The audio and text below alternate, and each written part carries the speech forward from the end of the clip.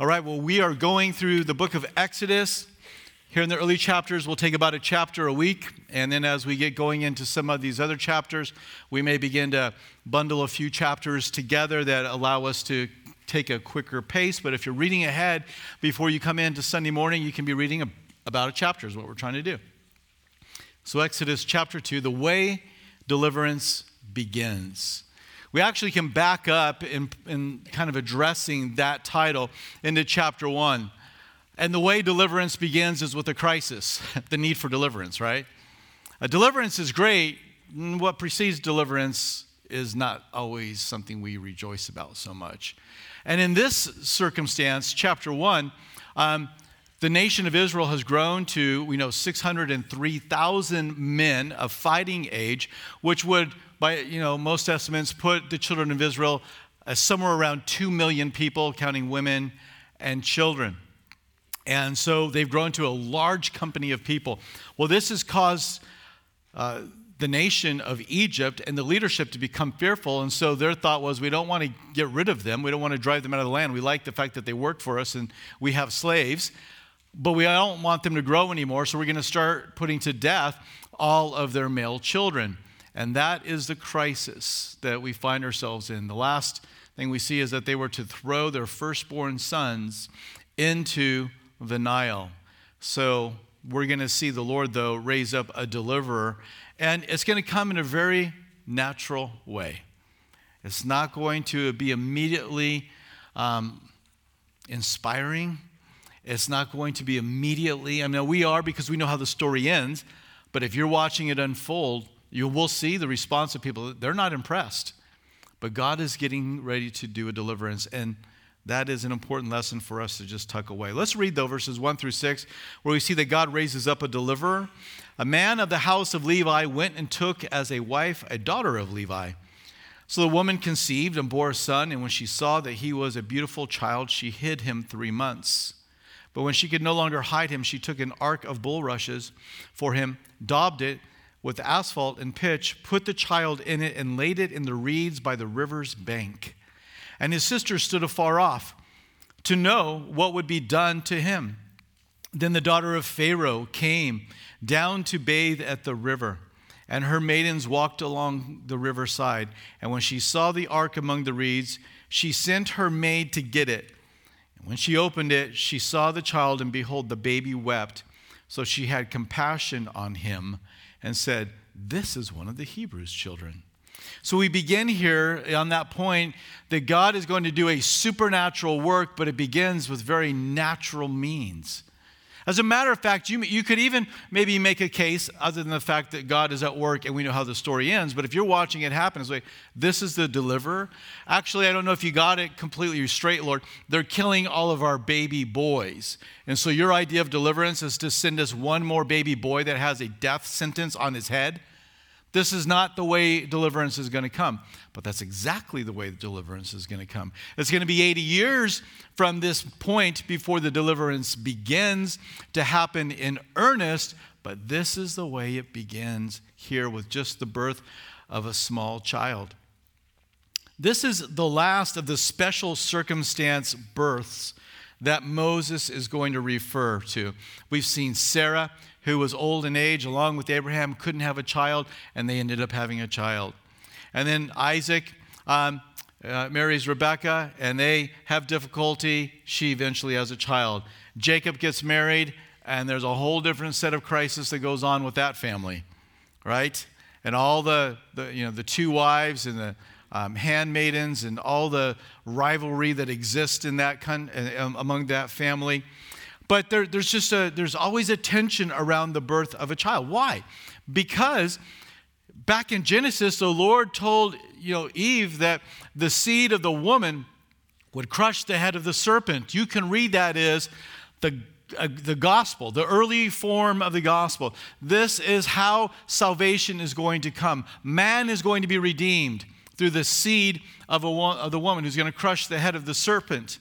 And of course, that ultimately is fulfilled in Jesus, but there's a crisis that happens all around it. So even in chapter 1, where we read there's this threat to wipe out all the male children of Israel through whom the deliverer will come, You can see that it should cause a sense of tension and anxiety to the reader, because it's like, if all the male children are killed, then how will this world ever be saved?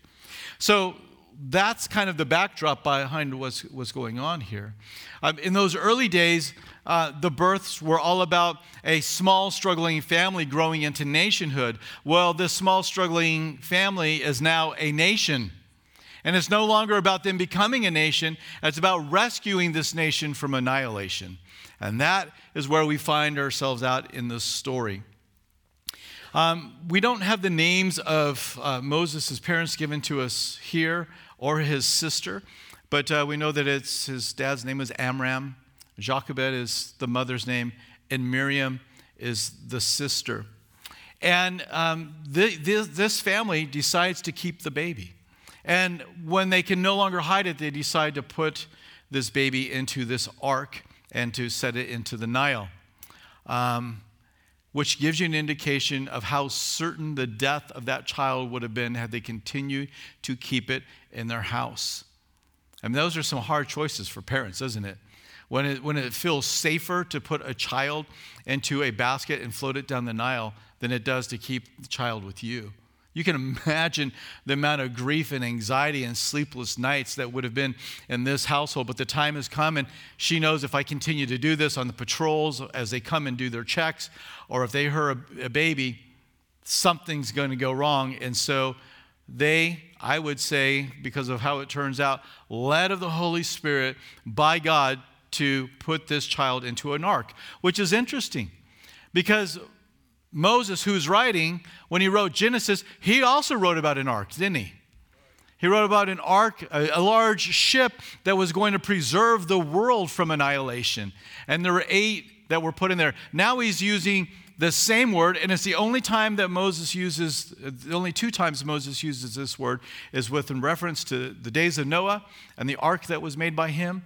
And now this ark that was made by Jochebed, Amram, and maybe Miriam, and they're placing the child in there. But again, deliverance from annihilation for the nation of Israel, and really for the entire world. Because if all children are wiped out, how's man going to be saved?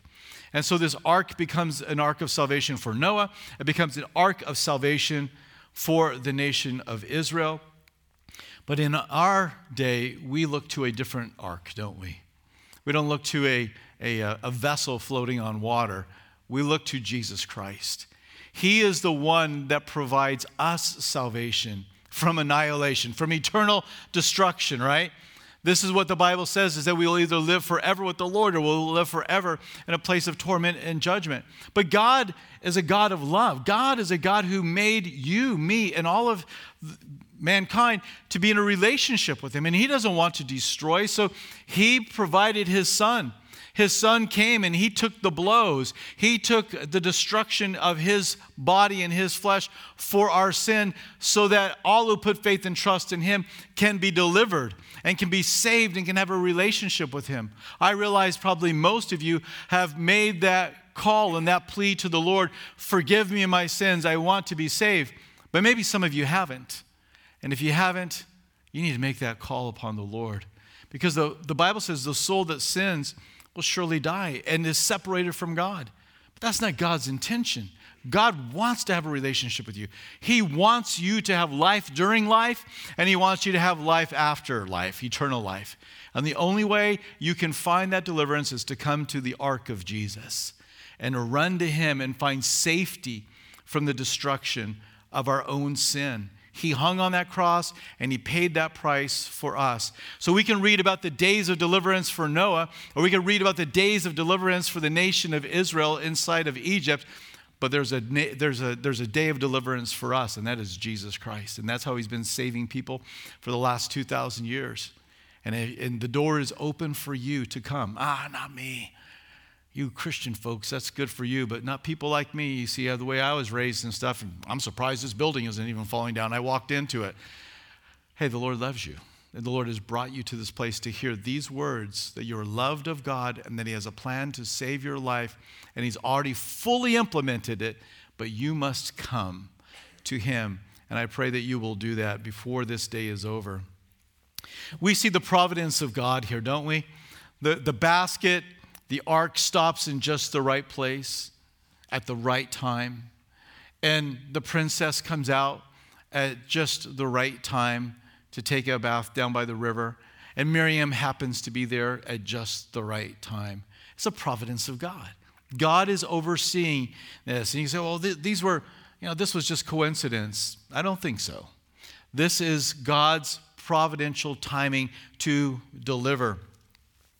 And so we're reading here about this. And the princess, we suggested last week, or 2 weeks ago, I guess now, would be Hatshepsut, a queen, a princess of the daughter of Pharaoh. And the Pharaoh at this time probably would have been Thutmose the first, and she would have been the princess. And she was an interesting lady, if this is indeed is the one. She is the one, remember that Amenhotep II began to destroy all the images of her. Not all of them were done, and you can find some images of her today. And she is obviously a woman, but in these images, she's got a big, Egyptian pharaoh goatee. And the kind of idea is, I might be a woman, but I can still rule this nation. And so she kind of challenged the systems anyway. And so for her to be doing this, it kind of fits with who we know her to be historically.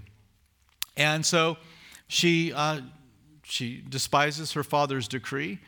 Now, we don't know, but maybe she would have been in full agreement with this whole plan to wipe out the male children. But when she looked at that baby, something happened in her heart. Now, you can make the argument she was just that kind of a woman, and that's consistent with her character. Maybe so. I don't have any information that would say otherwise. But at the very least, we know that God was making certain those natural feelings and emotions that humans have, that when she opened it and saw that baby, boom, her heartstrings were pulled upon. And she was like, there is no way I'm throwing this child into the Nile. Because she could have just said, throw it in the Nile. I mean, it would have been that easy. But there was something that was happening deep within her, maybe not even something she could fully explain. But we know the Lord is raising up a deliverer. Let's keep reading verses 7 through 10. We're going to see little Miriam make a giant step. Then his sister said to Pharaoh's daughter, shall I go and call a nurse for you from the Hebrew women, that she may nurse the child for you? And Pharaoh's daughter said to her, go. So the maiden went and called the child's mother. Then Pharaoh's daughter said to her, take this child away and nurse him for me, and I will give you your wages. So the woman took the child and nursed him, and the child grew, and she brought him to Pharaoh's daughter, and he became her son. So she called his name Moses, saying, because I drew him out of the water. Miriam, can't say with certainty, but most would suggest she probably was somewhere around 8 to 12 years old, a young girl. God seems to like to use young people, doesn't he? We see this all through Scripture. Even the mother of our Lord, Mary, just a teenage girl, when she was overshadowed by the Holy Spirit and she had, then conceived and had Jesus, and carrying him. This was a miracle, but he found it pleasurable to use a young person. Esther, don't know exactly her age, but again, we get the sense that she was a young woman. And the Lord often steps in. Or how about Ruth, and how the Lord worked through Ruth when, Naomi was coming back to her own land. She decides to, not stay in Moab, her home country, but Ruth decides to travel with. And God used each of these women and many, many others for some pretty profound works of salvation. Of course, Esther was able to go to the king and petition for the king to not annihilate and wipe out the entire nation. Repeated theme in Scripture, isn't it, for the Israelites?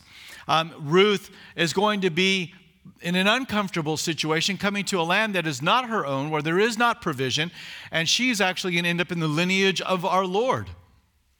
Or we can think of Mary, of course. And here we have Miriam, a young girl. And, we're just getting this summary of the story. But the way I kind of see, I don't know if you just imagine, the movie reel starts to play in your head of how these scenes unfold. I see, her hiding there in the reeds. The princess finds the basket, begins to cry. There's look how cute this little Hebrew baby is. And then without any kind of smooth transition whatsoever, young Miriam says, "Do you want me to get a nurse for you?" No introductions, no clear your throats, try and find a clever way to get into the conversation. She's just like, "Oh." And now you can imagine this very wise woman, the princess saying, "Yeah, that would be great. Do you know anybody?" "I do know somebody. I'll be right back." Running home, grabbing mom and saying, "Come, I've got a job for you." "What is it?" "You're going to nurse Moses. You're going to take care of him." Now, here's the interesting thing about this. In other Mesopotamia documents, when it talks about finding abandoned children, it was common for those that found them to go and find and hire somebody to nurse the child, but not like come and go nurse, to take the child and to have that child with them for up to 5 years. 3 to 5 years was a common period of time. And so the family receives Moses back to themselves for a period of 3 to 5 years based upon, what was common of the day. And she's going to be paid. Can you just see the hand of God here? Oh, you want to kill children? You want to throw them in the Nile? Well, I'll tell you what. You want to oppress these people? You want to take advantage of them and use them to make a buck? Well, here's the deal. I'm going to get a Hebrew child that you're going to save in the Nile, and you're going to pay that woman to raise him up, who's going to be the deliverer, and you guys are going to come to a crashing heap. That's our Lord. Amen. And again, you read this, you're like, a baby? We don't need another baby. That's the last thing we need, God. No, it's exactly what they needed. And so steps up in such a wonderful way. So the name Moses, it was common among the Egyptians. For example, Tutmosis III, who is believed to be the Pharaoh, and you put that image up there of him. This is the Pharaoh that, according to one reckoning of the Egyptian dynasties that I gave to you last week, this was the guy that was exiling Moses that we're going to read about in just a moment. So a common name, Tutmosis III, and this is a guy that he's going to have a conflict with. So that's the name given to him. Let's keep on reading here, verses 11 through 15. And we see that Moses is going to reject Egypt. Now it came to pass in those days when Moses was grown, okay, fast forward from baby to this point, probably 40 years have elapsed. Read Acts chapter 7, a great parallel passage that will give us some years of Moses' life. But I'm going to leave it to you to study that on your own. So 40 years later, he went out to his brethren and looked at their burdens, and he saw an Egyptian beating a Hebrew, one of his brethren. So he looked this way and that way, and when he saw no one, he killed the Egyptian and hid him in the sand. And when he went out a second day, behold, 2 Hebrew men were fighting, and he said to the one who did the wrong, "Why are you striking your companion?" Then he said, "Who made you a prince and a judge over us?" Which, by the way, in that Acts chapter 7 passage, it's that phrase that Stephen is preaching a sermon on. And he's speaking to the nation of Israel. You always reject God's deliverance. You always reject what God is doing. And so we see here in just a little snippet here that becomes a preaching point for Stephen, that they're not prepared. So you have this great deliverer, but now those in need of deliverance are saying, "We're not interested in what you're selling." So he says, who are you to do this? And so this causes him to be afraid. He says, "Do you intend to kill me as you killed the Egyptian?" So Moses feared and said, "Surely this thing is known." When Pharaoh heard of this matter, he sought to kill Moses. But Moses fled from the face of Pharaoh and dwelt in the land of Midian, and he sat down by a well.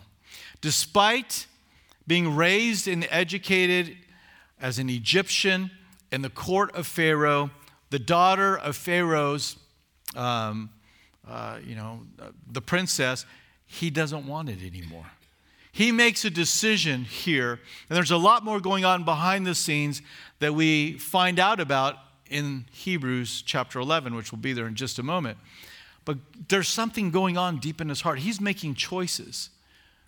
I mean, we read it. It's not a smart choice here that he makes to kill this person, but behind that scene is who am I going to identify with? And as we read here, almost like his stepmom, when he sees the Hebrews, there's compassion comes to him. Look at the burden. Look at the oppression. Look at the way they're being dealt with. And so God moves on his heart to have this kind of compassion. And so he takes the life of this Egyptian. He tries to hide it.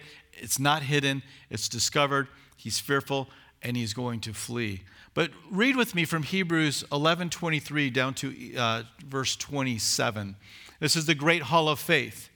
It says, by faith Moses, when he was born, was hidden 3 months by his parents because they saw he was a beautiful child, and they were not afraid of the king's command. By faith Moses, when he became of age, and here it is, refused to be called a son of Pharaoh's daughter, choosing rather to suffer affliction with the people of God than to enjoy the passing pleasures of sin, esteeming the reproach of Christ greater riches than the treasures of Egypt, for he looked to the reward. By faith he forsook Egypt, not fearing the wrath of the king, for he endured as seeing him who is invisible.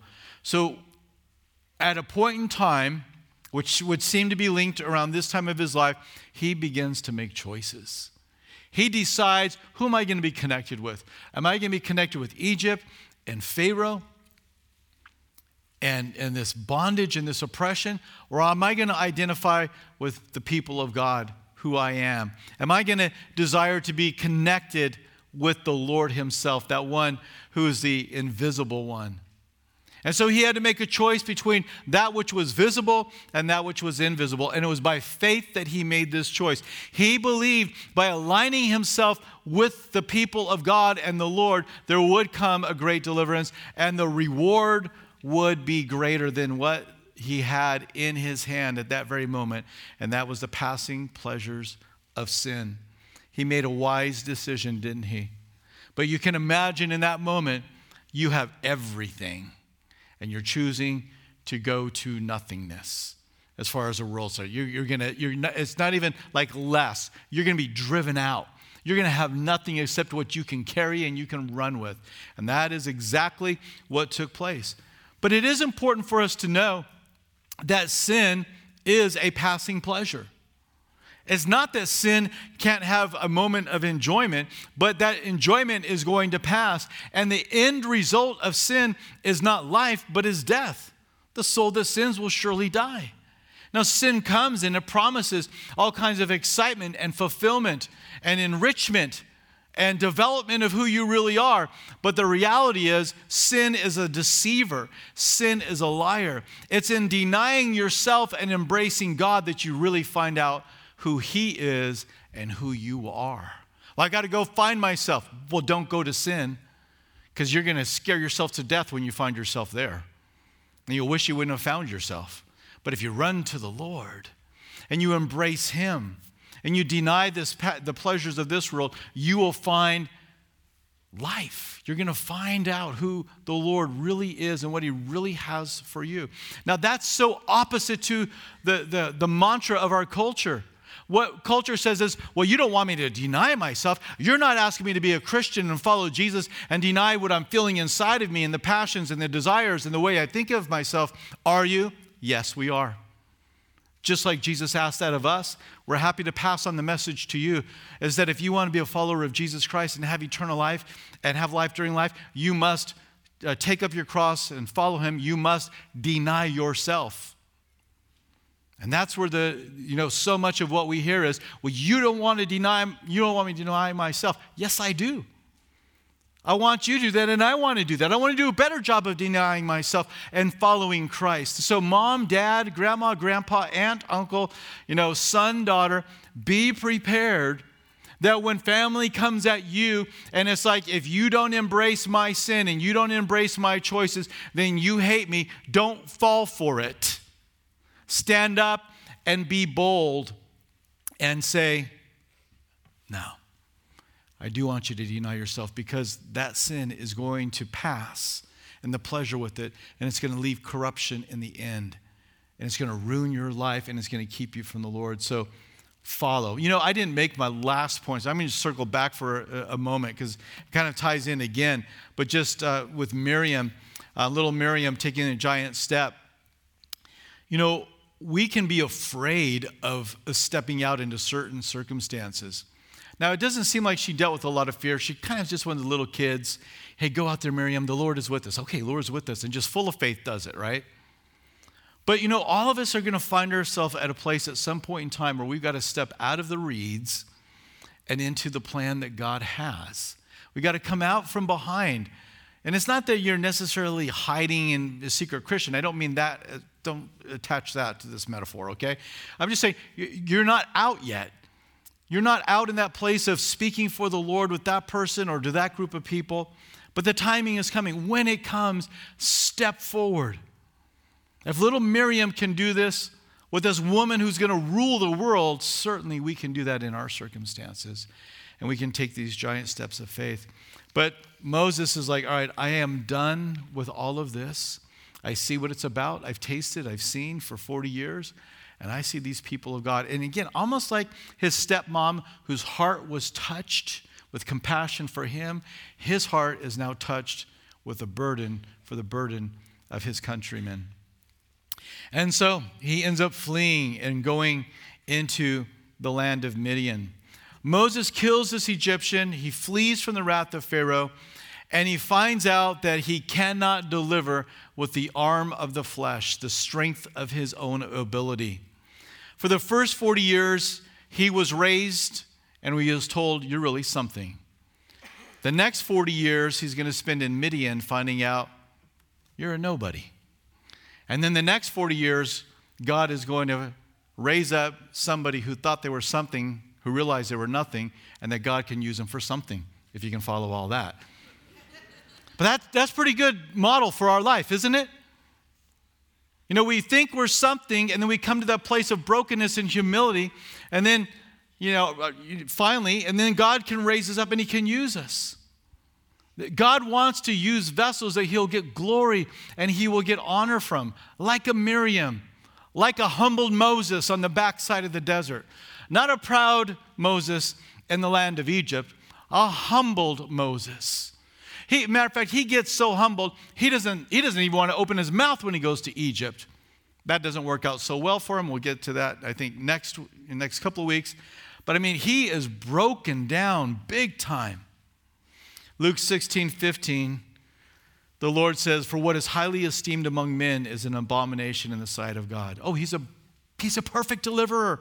He was raised in the court of Pharaoh. He has all the education of an Egyptian, right? He walks like an Egyptian. He talks like an Egyptian. He's a perfect guy to deliver these people. He has influence. He has power. This is perfect. We're going to, use the political arm to change everything.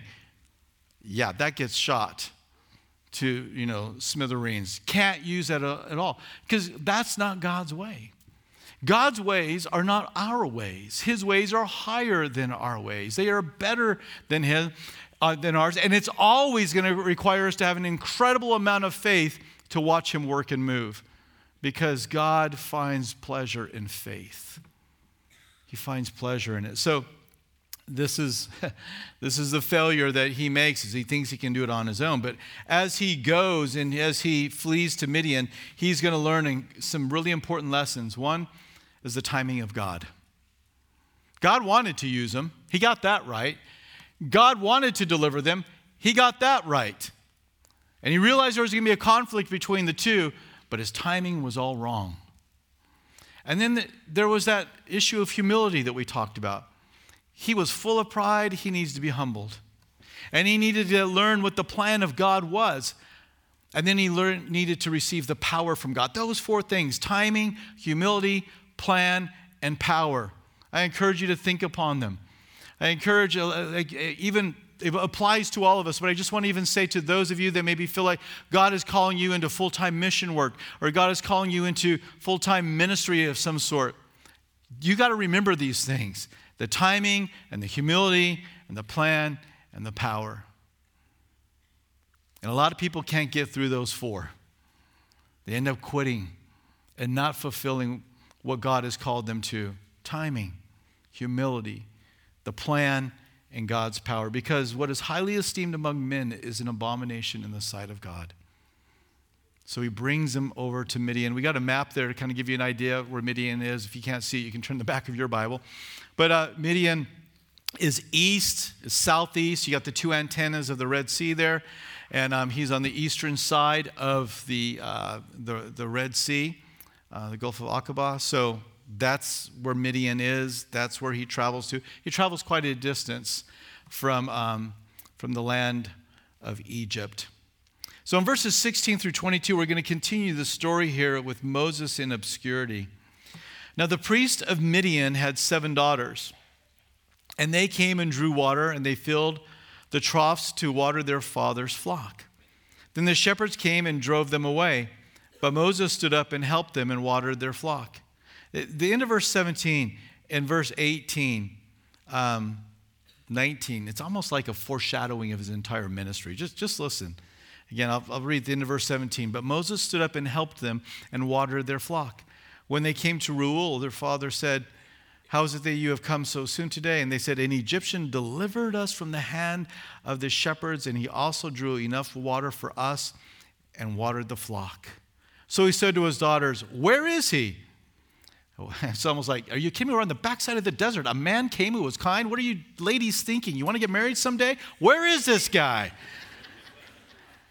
I don't know. Maybe I'm reading into it a little bit. But anyway, it's, maybe not either. So you can argue that one out over your burrito. But so you said, "Where is this guy? Go get him. Call him, that he may eat bread." Then Moses was content to live with the man, and he gave Zipporah his daughter to Moses. And she bore him a son. He called his name Gershom, for he said, "I have been a stranger in a foreign land." And for 40 years he was in that land. So now we have Moses in obscurity. We saw Moses as a somebody. Now we see Moses in obscurity. But he goes to Midian. Now, why would he go to Midian? Well, maybe a little clue is given to us in Genesis 25, verses 1 and 2. In those verses, we find out that after Sarah died, Abraham married a lady by the name of, anybody know? Keturah. And Keturah bore him children. And one of the sons that she bore him in verse 2 is a son by the name of Midian. So the Midianites and the Israelites had a common father, but different mothers. And actually, Reuel, and we know him maybe better as Jethro, same man, different names. He's a guy that worships the Lord. What Lord did he worship? The God of Abraham. So for him to flee to Midian, this makes some sense here, both from a family lineage standpoint, but also from a faith standpoint, distance standpoint as well. Get away. So he goes to this place, and he is going to learn those lessons that we talked about of God's timing and humility and what is God's plan and his place of power. Interesting that the Apostle Paul spent some years in Arabia as well. So after he got saved, he fled. I think it was 17 years before he was launched into full-time ministry, we would say. So God uses this spot to raise up his men, and God continues to use desert places, difficult places, to raise us up and to teach us the lessons. It's just when you are humbled, it is a lot easier to hear the voice of the Lord speaking to you. Now, we can keep ourselves humble by staying in the presence of the Lord. That's how we do that. But when we get full of pride, or we have yet to get to that place where the Lord can get the glory from our lives, he will bring us in those places that humble us, and praise the Lord for that. And it's not fun maybe in the beginning. 40 years a stranger. I don't know that was the best experience for him humanly speaking, but it was the best thing for him spiritually speaking, because he really does learn that lesson of humility. We're only going to see him make one mistake after this, and that's going to be recorded in Scripture at least.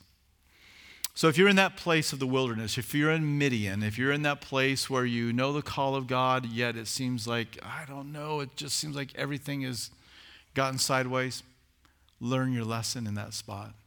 Take the time to learn while you're in, if you will, this obscure place God has you. Let's wrap it up here, verses 23 through 25. Now it happened in the process of time. Underline that, the process of time. Because every one of our lives are in the process of time. And that is a hard thing. We can fight against the process of time. We know now that it took 80 years from the time he was born, 40 years from the time he was exiled. That was the process of time. That the king of Egypt died. Then the children of Israel groaned because of the bondage. Probably when this Pharaoh died, maybe the next guy will be easier. But Amenhotep II was not easier. And so they cried out, we're not going to have it easier. And God heard because of the bondage. So God heard their groaning, and God remembered his covenant with Abraham, with Isaac, and Jacob. And God looked upon the children of Israel and acknowledged them. Yes, I see. Yes, I hear. But he has been hearing. But the idea at this point with God hearing is, I hear, and now in the process of time, it's time for me to act upon this. I've been working. Child was born. Child was delivered. Child's been spending 80 years figuring out what it means to be a vessel of the Lord. I mean, how many people in Israel who are under the oppression of the Egyptians knew any of this? I mean, even Miriam and Aaron and the family of Moses, they had a sense, but 80 years, that's a long, long time, isn't it? And so does it feel like deliverance is happening? Probably doesn't feel like deliverance is happening. But God is working out things according to his timetable. Timetable? What timetable? I am so glad you asked. Because Genesis 15:13, this obscure verse in Genesis says, then God, he said to Abraham, know certainly that your descendants will be strangers in the land that is not theirs, and will serve them, and they will afflict them 400 years. What is one of the elements of the process of time? Is God's word being true. What happened if it was delivered in 300 years? We've got a problem. Because God spoke a word of prophecy and put a time stamp on it. And if it happens in 300 years or 350 years, now all of a sudden, how do we deal with the word of the Lord? There's a prophetic word that's being fulfilled. And even a less obscure verse, a more obscure verse, go the other way. Verse 16 of that same chapter says, but in the fourth generation, they, your people, shall return here, for the iniquity of the Amorites is not yet complete. I'm sure all of you got that verse memorized. And the iniquity of the Amorites, the people dwelling in the land of Canaan, their iniquity is not complete. I can't give you the land yet because these people, I'm going to give them more time to repent and to turn from their idolatry and from their immorality, from their child sacrificing ways. I'm going to give them a chance to repent, and they're going to have 4 generations. And of course, what we get verse 13, there's 400 years. How much patience do you have? Man, the Lord is patient. But none of us ever get upset about the patience of God towards us, do we? How long have you been saved? How long has it been since you got your life right with the Lord? 10 years, let's say. And now you're like, now it's all taken care of. God, come back. Where is he? Why isn't he doing anything? Because he's waiting on another person just like you and just like me to get right. And some will repent in this time period. Now the Amorites, the inhabitants of Canaan, they will not repent. And so when that time that God has given for them to repent, writing to, I forget what church it is, maybe Thyatira, maybe Pergamos, the Lord says in Revelation that he gave them space to repent. They have space. They have 400 years worth of space to repent, and they don't. In the process of time, there's that prophetic word that says it's going to be about 400 years. There's this patience element in the process of time. I want to give these people the opportunity to get it right and come. It's interesting because sometimes we will have accusations come at God from both vantage points.